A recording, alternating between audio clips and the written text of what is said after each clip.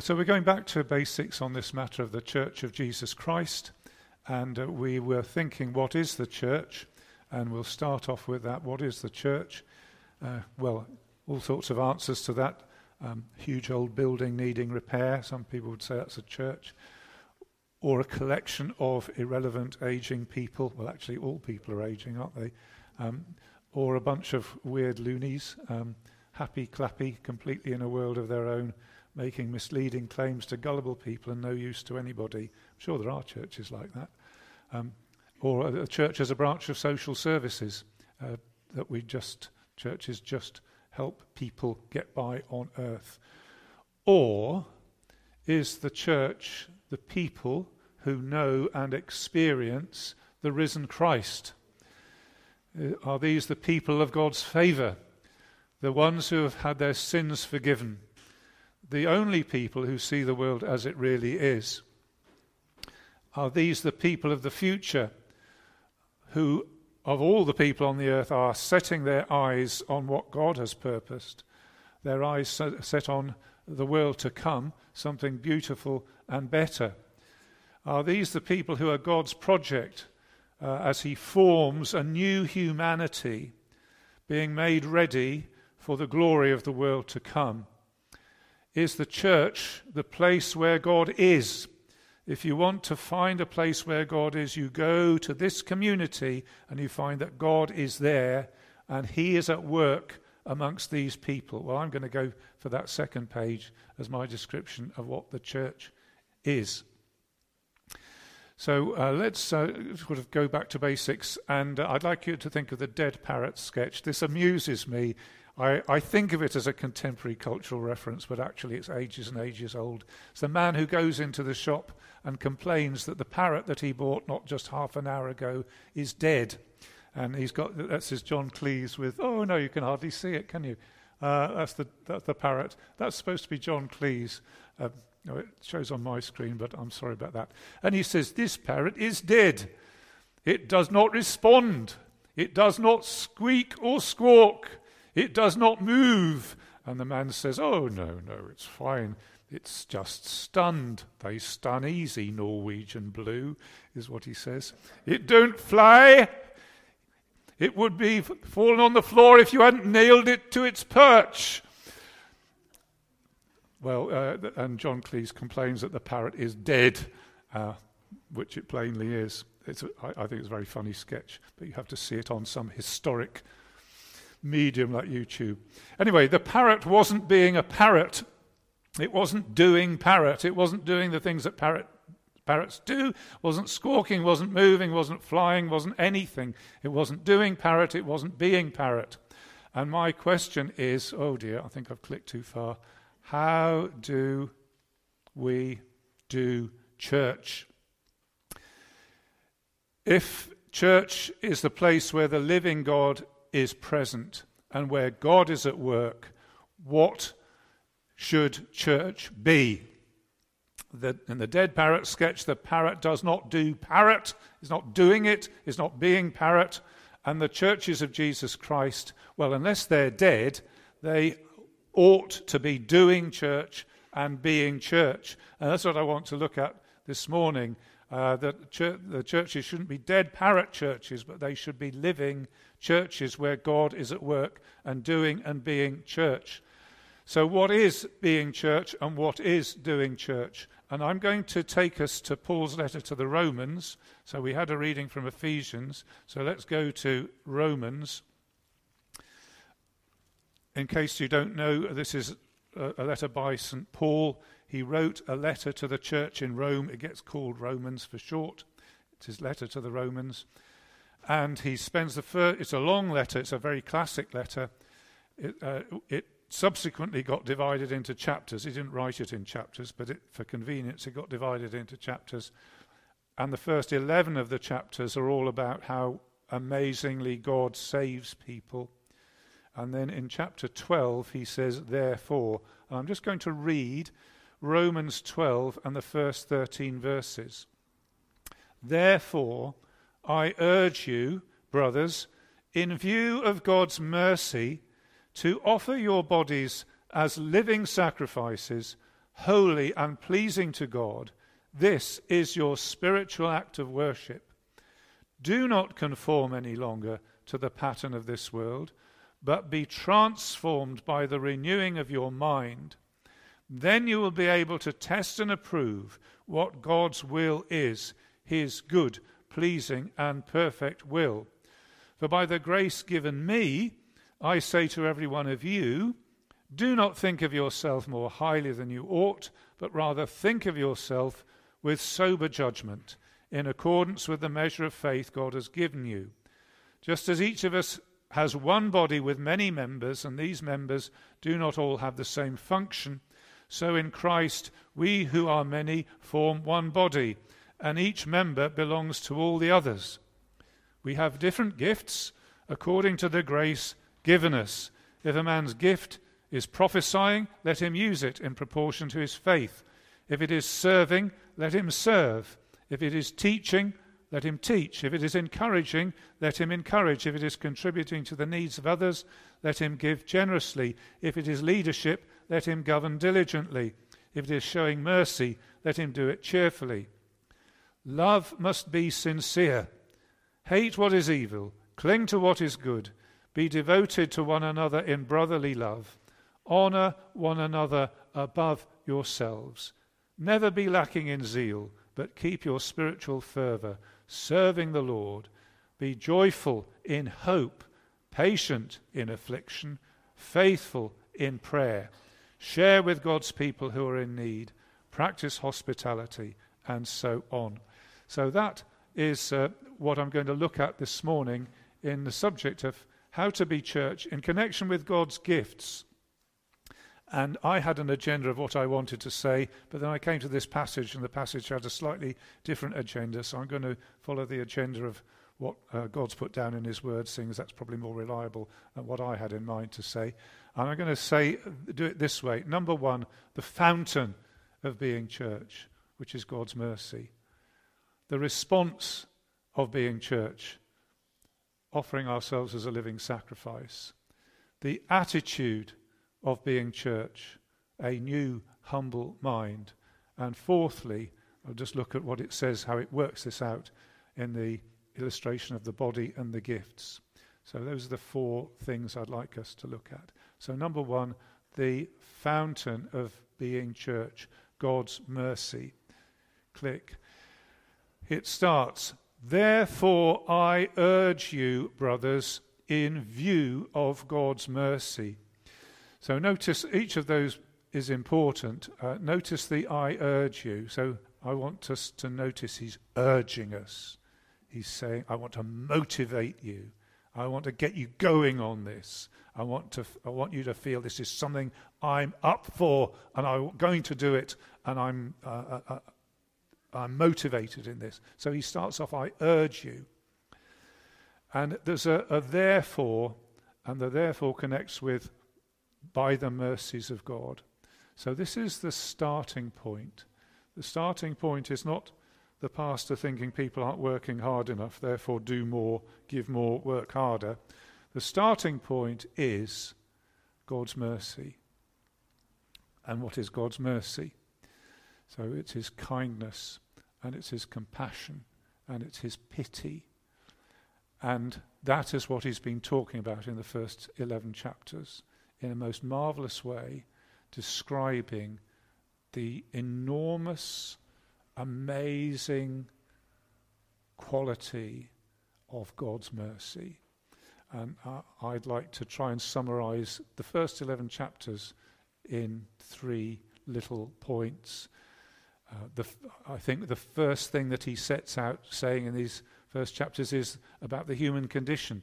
And he says human beings fall desperately short of God's glory. That's what human beings are like. We are born in a sad and sorry and lost condition. We were made to fit with God's glory because God is glorious. And we were made to be part of that. But sadly, tragically, we're nothing like that. We fall short of God's glory. And we have become creatures where it's endemic for us to be idol worshippers. We make up our own gods. We have foulness in our systems instead of purity. We have selfishness instead of selflessness. We have rebellion instead of submission. Submission to God and submission to what is right. And this vileness puts us in a different place altogether. Instead of being fit for God's glory, we are in a different place altogether. A place of death and sin and lostness and condemnation.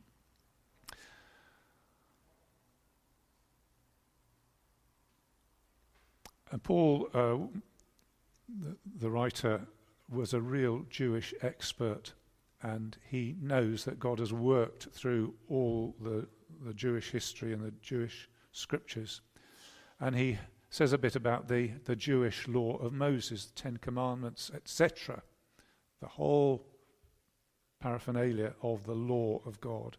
And he says that didn't help the Jews, didn't help them to be saved, and it doesn't help us either. What the law basically does, it says, do this, don't do this, don't do this, without lifting a finger to help us. And as he goes on through, he says what this does, if it gets to your conscience, it just kills you. Because you can't do the things that you know you ought to do. And this is our sad and sorry condition. And then he says, the human fall, the law is powerless, but God has stepped in to change this. And he says that God, most remarkably and most amazingly, hasn't left the human race in that lostness and sin and condemnation, but God has decided that he'll do something about it. He didn't have to, but that's what he decided he will do. And his intervention and his rescue takes the form of sending Jesus, God's own Son, come down to be like us and to live a human life, and in particular to bear the consequences of our fall, that is to say death, because the wages of sin is death. And he died, and he came to die. Like a sacrificial animal, he died, paying the price for the sin of others. That's what God did, an atoning death, a death that puts things right with God. And whatever it took to heal this enormous injury, to pay this enormous debt, to put back this enormous fault, Jesus did when he died on the cross.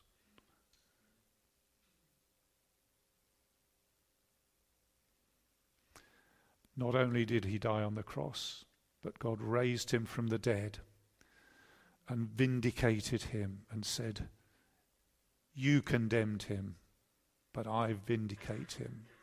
He is the greatest. He is the most glorious. He is the most brilliant. He is the most right person, and he deserves to be put in the very highest place. And God raised him from the dead and brought him from that place of condemnation and sin and guilt and lostness and shame, and brought him to the place of honor and glory and exaltation and greatness. And that's where Jesus is now. And he is the risen, glorious Christ. And he imparts to his people his risen power through the Holy Spirit. And Christians live a new life because Christ rose from the dead. Do I have an amen? Amen. And this, which I've briefly encapsulated imperfectly, but I've tried to give you the outline of it, this is total, undeserved kindness. This is what God gives people. This is good news. This is brilliant. And it is the mercy of God. And if you know that in your own life, then there's an amen there, isn't there? There's a thank you, Lord. And if you don't know it, this is the offer that God is making in this day and age. You could have that. That could be you.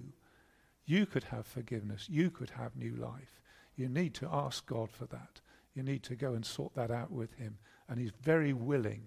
That's the whole point of this age of history, that God is willing to bless you in this same way. Anyway, it started off, number one, the fountain of being church is God's mercy. So let's get that in place. That's how come church can be church, because God has done this in his mercy for people. Second thing about church being church. Therefore, I urge you, brothers, in view of God's mercy, to offer your bodies as living sacrifices, holy and pleasing to God. This is your spiritual act of worship. So second thing is the response of being church is to offer our bodies as living sacrifices.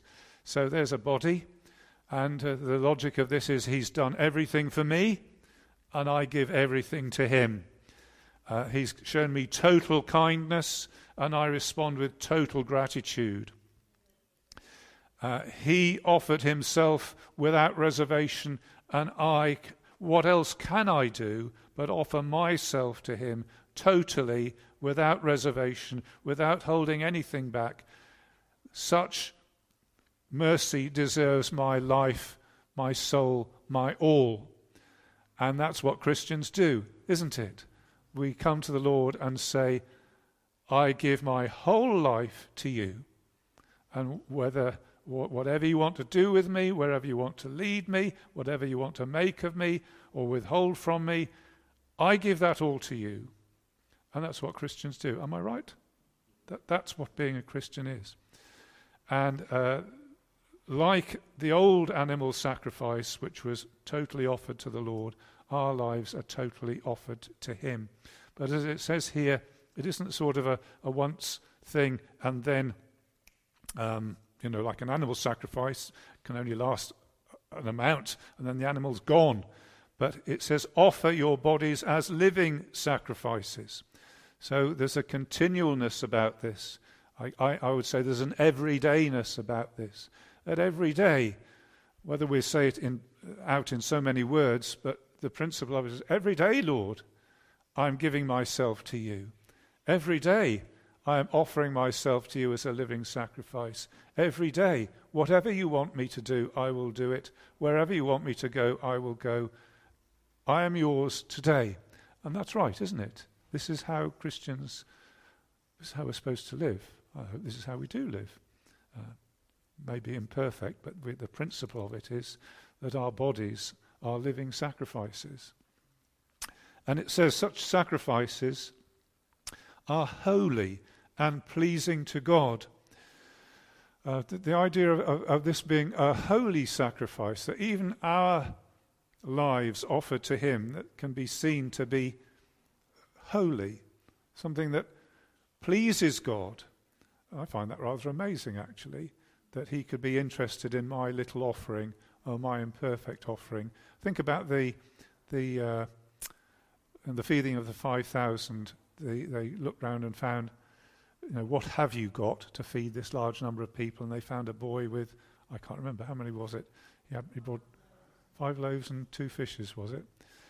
And the Lord said, oh, I'll take that. That's fine. I can do a lot with that.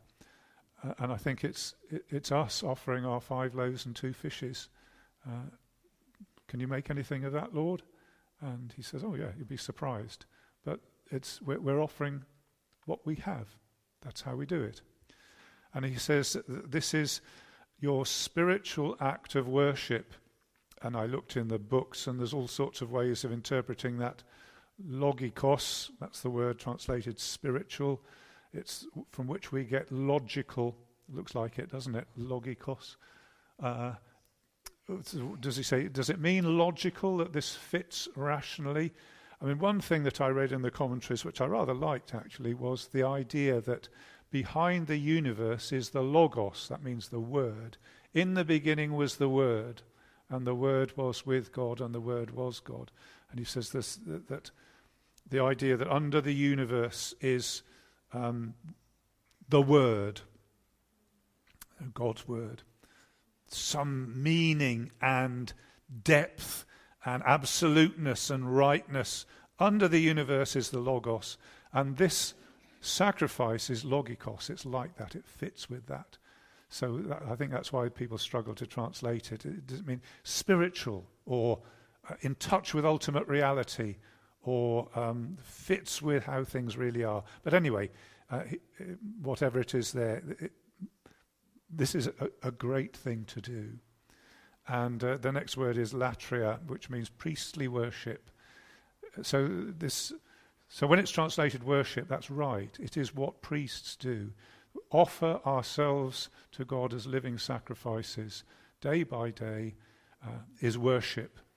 So just saying that singing isn't the only worship. I mean, singing is worship, but it's when you go into the office and you say, it's going to be a tough day, Lord, but I'm giving myself to you, that's a spiritual act of worship as well. Yeah? And when you try and help your neighbour who's got their drains blocked or their roof leaking or whatever, and you say, I'm doing this for the Lord, that's a spiritual act of worship too. So we could have a time of worship, going out and clearing the leaves from the gutter, I suppose, couldn't we? Anyway, so I ask, this is number 2 about being church. Number 1 was God's mercy. And number 2 was offering ourselves as living sacrifices. And if we're going to be church, we need to understand God's mercy and be deeply impressed by it. And we need to offer ourselves in response as living sacrifices. So I say, is that us? I hope it is. And I urge you, like Paul does, I urge you to be this. Number 3, the attitude of being church, the new humble mind. So he goes on to say, now I only got as far as verse 2, do not conform any longer to the pattern of this world, but be transformed by the renewing of your mind. Then you'll be able to test and approve what God's will is, his good, pleasing, and perfect will. He says, be transformed, be metamorphosized, be transformed by the renewing of your mind. So this is transformation that comes from the inside outwards. It's not an imposition by force or coercion or human effort or unaided human effort. This is something that starts on the inside, the renewing of the mind. Now, when he says mind, he's not saying this is just for students and clever people.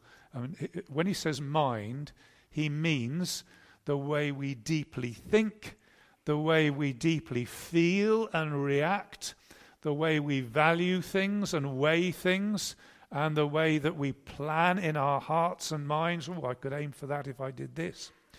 So that's what he's meaning by mind. You know, it's quite a deep thing. It's not just doing crossword puzzles. It's how you look at the world and how you react to the world and how you live in the world. So I've done a little thing there. Supposed to be thought, that's supposed to be heart, and that's supposed to be what direction you go from. Look at chapter 8, verse 6, if you wouldn't mind. Chapter 8, verse 6, where he talks about mind. And the translation sort of slightly obscures it, because what he says is the mind of the flesh and the mind of the spirit.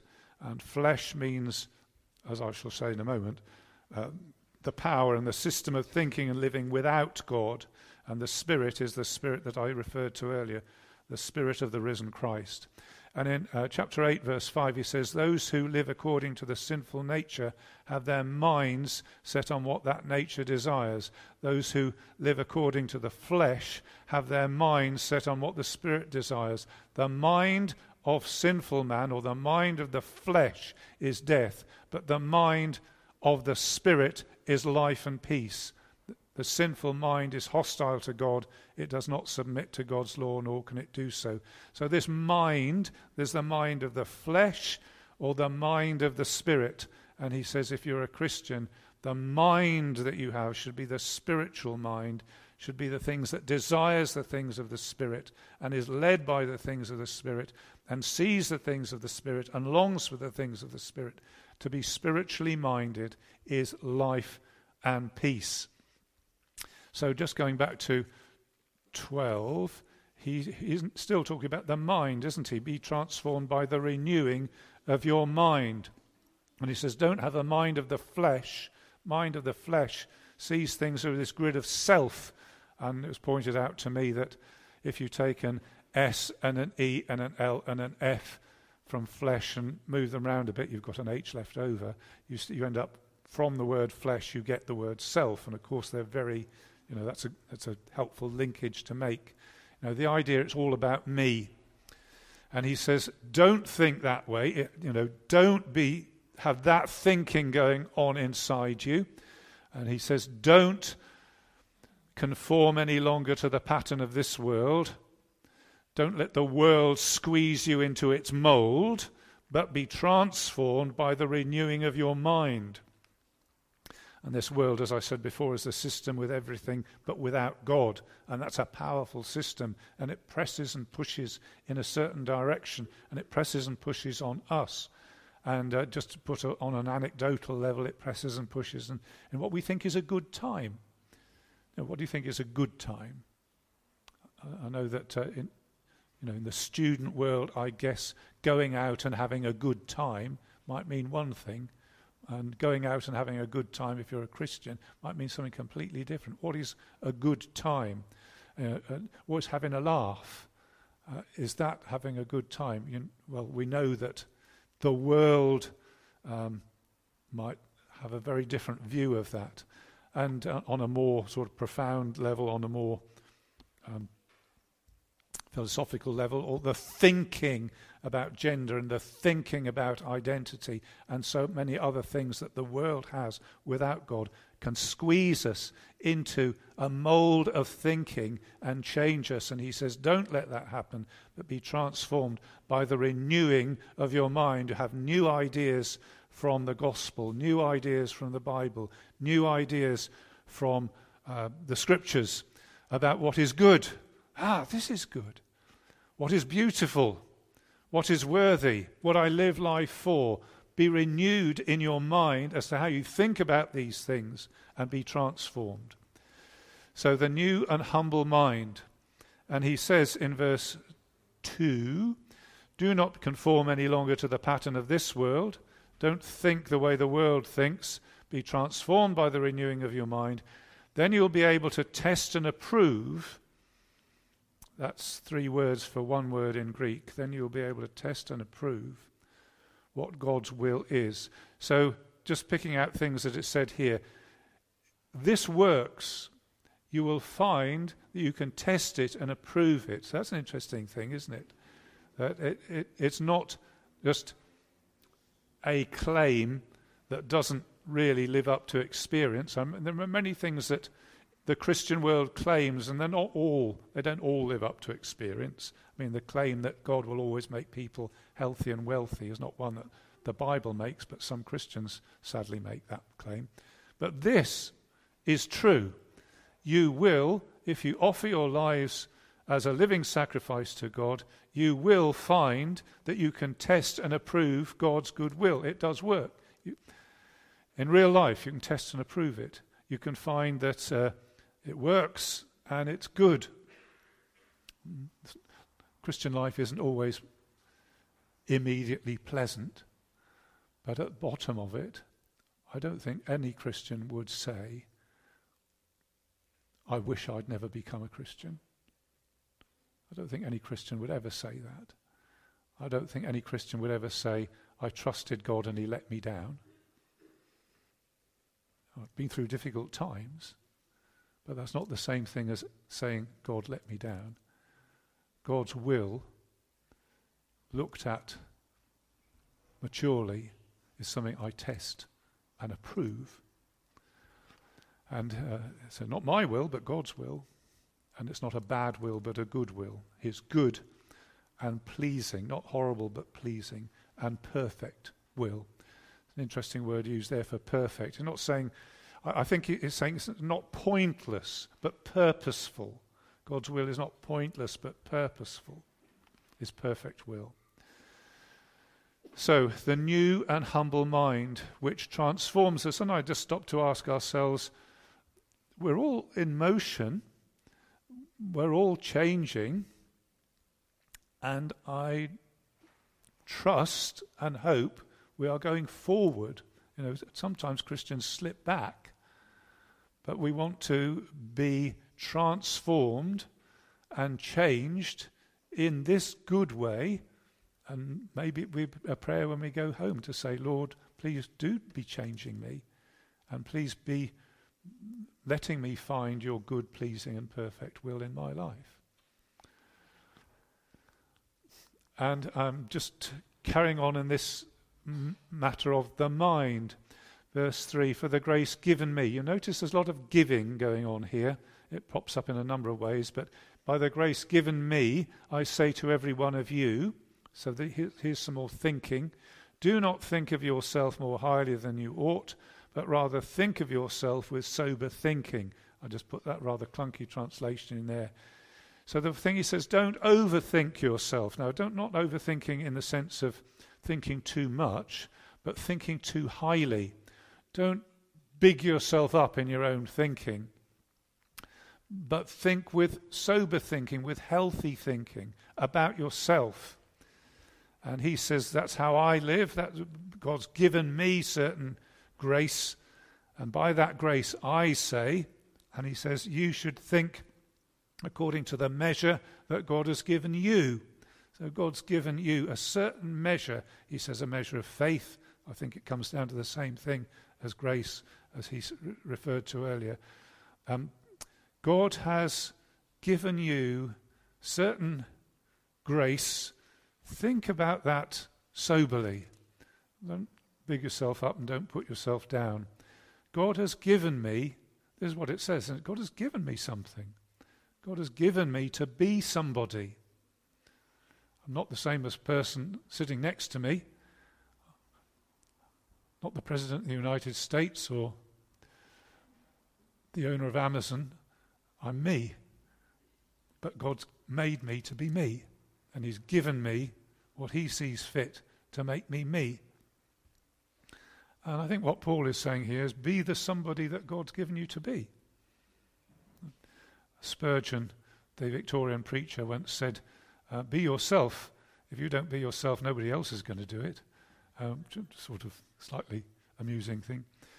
And I think the way Paul is coming at it here is you don't have to big yourself up, make yourself something you're not. Don't have to be puffed up. And he says, but don't put yourself down either. Just think of yourself with sober judgment. What has God given me? And in terms of puffing oneself up and putting oneself down, it's actually possible to do both of those at once. People make both mistakes at once because they're insecure about what God has given them. They puff themselves up and pretend they're bigger than they are, and you get this sort of complicated thing with the ego going on. And he says, don't do that. He says, just think with sober judgment, and gratitude is what God has given me, and be that person and play that part. By God's grace, well, lots of things I can't do. I can't juggle. I can't remember everything. So let me just be the person that I am. By God's grace, I can do some things. I can care for people. I can listen to them. I can contribute something. I can give something. I can love. And I can be secure that that's a real thing of value that I can do in God's church. So the third thing, the attitude of being church, the new humble mind. So let's come to the fourth thing, which is to look at this matter of the body and gifts, which is the bit I wanted to do a lot of, but the scriptures seem to push me in the direction of just adding this as the fourth point. So Paul says it's like a human body, and he says in verse 4, just as each of us has one body with many members, and these members do not all have the same function, so that's what it's like in the church. So let's think about the human body. There's a human body. It has many parts, all belong together. So arms, legs, hair, face, etc., and they all form one body. And each bit does something different. So it would be a very strange thing if your nose attempted to chew your food for you. I think it would be rather strange. Or if your feet attempted, I don't know. Yeah. Each bit does something different. There's hearing bits, smelling bits, digesting bits, bits that bend. They all do something different. That's how bodies work. And Paul says this is how it is with Christ and his churches. There is one body of Christ, but many parts. That's what he says. So in Christ, we who are many form one body. So he's moved, you've noticed, from God's mercies and offering ourselves into community. And there's a sort of chain there, isn't there? And I want to encourage us to see that and to say that's obvious. And that's what I'm living, from my receiving of God's mercy to my offering myself as a living sacrifice to being a contributing, functioning part of God's community. Now, the way God does communities, he does it in little communities, doesn't he, called churches. But it's one great church, but it operates in little bubbles of community. And he says, as we do that, we have this interdependence, we have unity, we have diversity, we have interdependence, and all the parts work together and they all need one another. So in Christ, we who are many form one body, and each member belongs to all the others. So, young people need young people, but they also need old people. So I think it's such a pity when you get student churches that are only for students, because the church is meant to be a family of all sorts of people with all sorts of ages. Young people need older people. I don't think it's nice to have a church that's just single people, or just married people, or just middle-class people, but a mixture of all sorts of different people with different functions, different characteristics that function together. Each member belongs to all the others. Capable people need people who see things more simply. Clever people need down-to-earth people. We need a whole range of different types of people to make up the richness and beauty of God's church. And I'm grateful to God, because I think in our church here we, by and large, have a good example of that. That's by God's grace. So the human body, and he says that's one way of looking at it. We're all parts of the body. We all function and work together. And then he changes the picture, but he's talking about exactly the same thing, and he talks about gifts. So in the same breath, verse 6, we have different gifts according to the grace given us.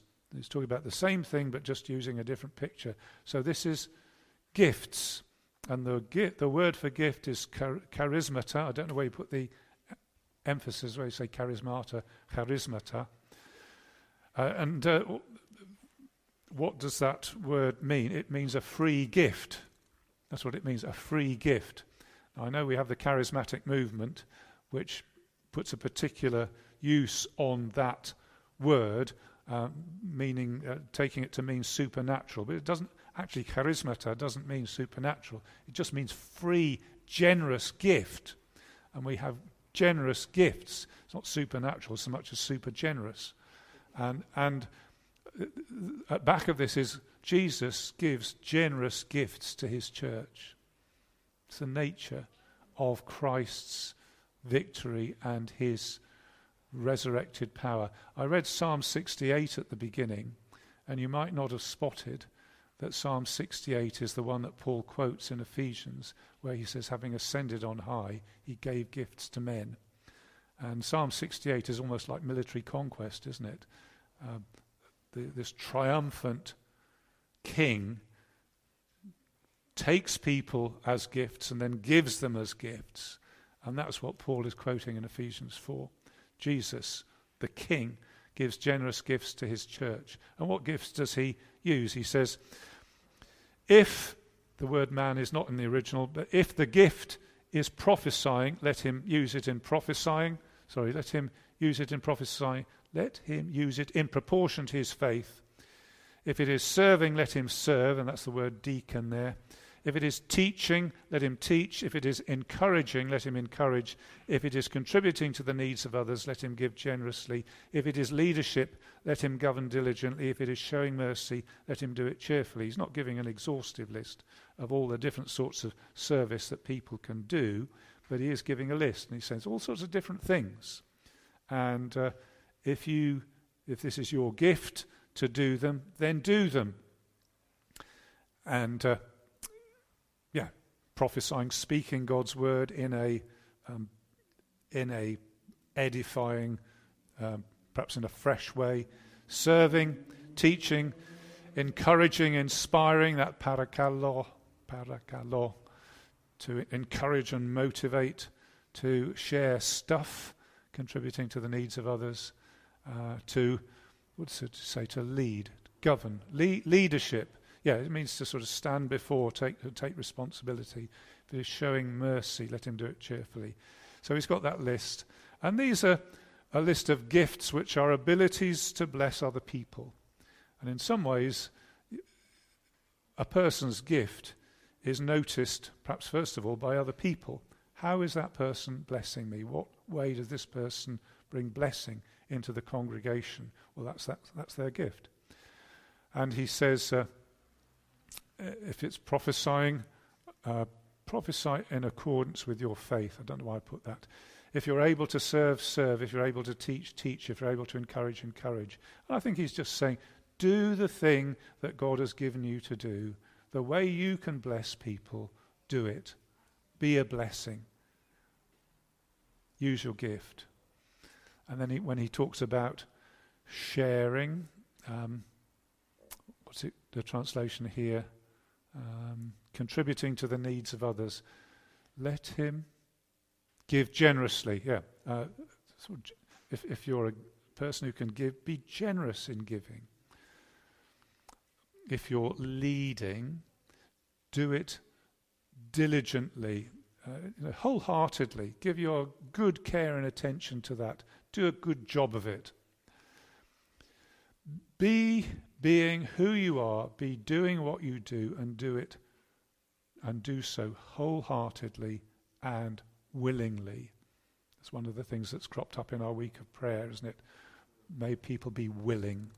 May there be a willingness within our church to be what God wants us to be.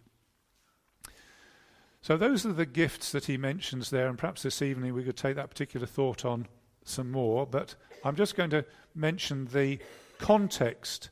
So it isn't just a sort of mechanical thing. If you've got a teaching gift, just spew out information to people. It's in a context, and the context is in verse 9. I put a subtle context in which gifts are used, and I'll just mention what it says without going very much further. It's in the context of love. Love must be sincere, genuine care. Hate what is evil, cling to what is good. So there's a moral framework and a moral clarity. And verse 10, be devoted to one another in brotherly love, honour one another above yourselves. There's a sort of a devotion to this. I'd put a deeply consistent motivation and a humility. And verse 12, it says, be joyful in hope, patient in affliction, faithful in prayer. Never lacking in zeal, keep your spiritual fervour, serving the Lord. Be joyful in hope, patient in affliction, faithful in prayer. There's a certain sort of tenacity to it, and a certain, not done with resentment, but done with willingness. And I just put etc. because there's a whole lot more which I won't try and bring in this morning. So what have we looked at? How does church do church? How can church be not like the dead parrot, which is dead, he is dead. It's not just stunned. It is an ex-parrot. This parrot is gone. How can church be church? The fountain of it is God's mercy, the wonderful heart-changing mercy of Jesus Christ. The response of being church is to offer myself as a living sacrifice. That is not something only super Christians do. That is, every Christian does that. All to Jesus I surrender all, one of the old songs. The attitude of being church, the attitude, the new humble mind, the new way of thinking, the new way of feeling, the new way of acting and reacting.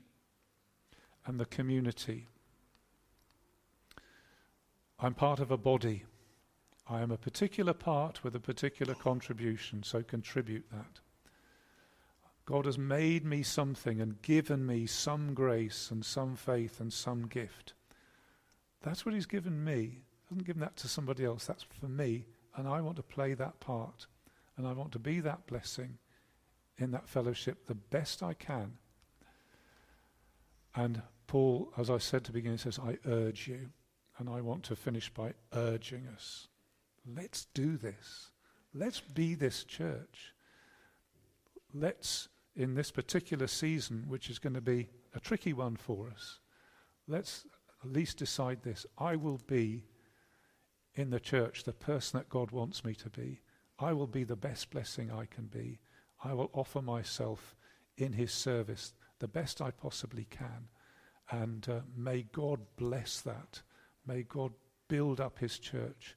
May God show that the church of Jesus Christ is not a dead thing, but a living thing. Shall we hear his urging? Shall we say yes?